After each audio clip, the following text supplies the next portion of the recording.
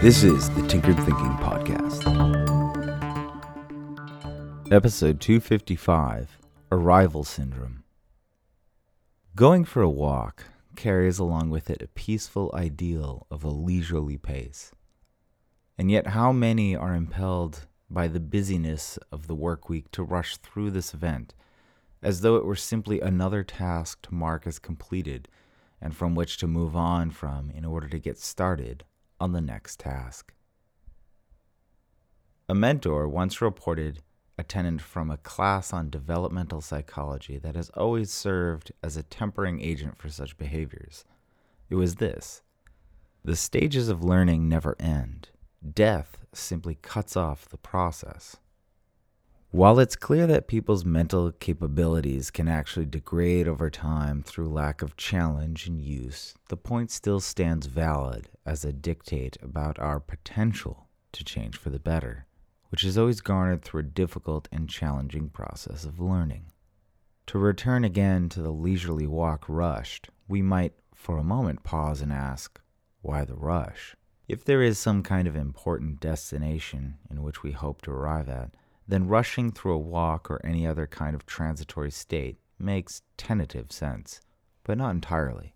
The one who rushes through a leisurely walk can be easily compared to someone stuck in traffic who dreams of nothing other than splitting the locked-up bumper-to-bumper traffic like Moses splitting the Red Sea. And yet in both situations, a valuable opportunity is squandered. The rushed leisurely walk misses out on all the details of scenery and company, and the person stuck in traffic misses out on the opportunity to reflect on their moment-to-moment experience, or otherwise utilize that time with audiobooks, podcasts, or general reflection. Strangely enough, the one on the leisurely walk is getting caught up in ideas and habits of behavior that are not particularly relevant to the moment, whereas the one frustrated by the trapped situation of bumper-to-bumper traffic is overly concentrated on what is going on in the moment. The common link between these paradoxically similar situations is the concept of moving forward as fast as possible. This is invariably a reactionary product to the rate of change we see with regards to society and technology. This rate of change will continue to accelerate far beyond our ability to keep up biologically, but this does not mean that we cannot deal with such changing speeds in a healthier manner.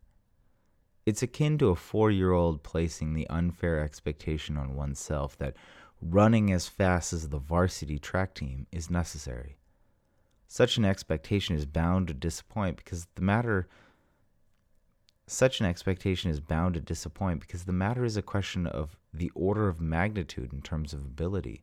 Simply put, no 4-year-old can outrun a varsity track team, not because of will or desire, but because of sheer difference in physical makeup. The same will come to be true for many people in different capacities with regards to the evolution of technology.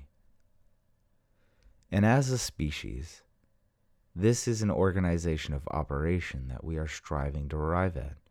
But while many fear this to spell the end, or the arrival of some end for their profession, such a fear is again a matter of the unhealthy arrival syndrome.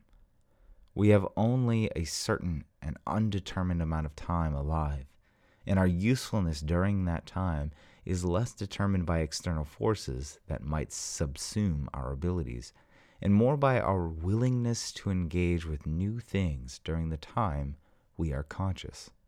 The arrival syndrome is really a curse that leads one to believe that eventually some kind of safe, stable place will be achieved in perpetuity. Unfortunately, if the past or the principles derived therefrom are to be of any use, it's clear that security is never a permanent state of affairs. We are better off anticipating random sorts of change that disrupt our regular patterns and challenge our ability to figure things out. The unlearned wisdom of arrival syndrome is to realize that living means never arriving, and that death, with religious precepts placed to the side, is an arrival to nowhere. Our only option in this paradoxical situation is to be forced to move onwards towards some better, more knowledgeable, and improved state. We can do this only by learning and stretching our stubborn minds to understand what formerly made us disgruntled with confusion. Having arrival syndrome is simply to think that there is some place to arrive at, or some goal to achieve. There is always somewhere beyond to which we can strive. Having some destination in mind simply spells the beginning of our own atrophy, from which we slowly degrade towards confusion, sedentary laxity, and to which we ultimately mount the slippery slope to death. As Dylan Thomas once wrote, our humanity as a living, breathing, fighting species is best expressed as an effort to rage against the dying of the light. For there is nowhere good to which we can arrive, but only onwards in an effort to improve the life we live and the lives lived by all those we might possibly touch. This is the Tinkered Thinking Podcast. Thank you so much for listening. If you find the Tinkered Thinking Podcast valuable, there are many ways you can support it. You can review it on iTunes, you can share it on social media with your friends, you can blog about it or discuss it on your own podcast, or you can support it directly, and you can do this on the support page at tinkeredthinking.com. Both one-time support and monthly subscription support options are available. Thank you for your support of the show. It's listeners like you that make all of this possible. Any feedback or questions are always welcome, so feel free to reach out. And until tomorrow, remember to be careful about the context.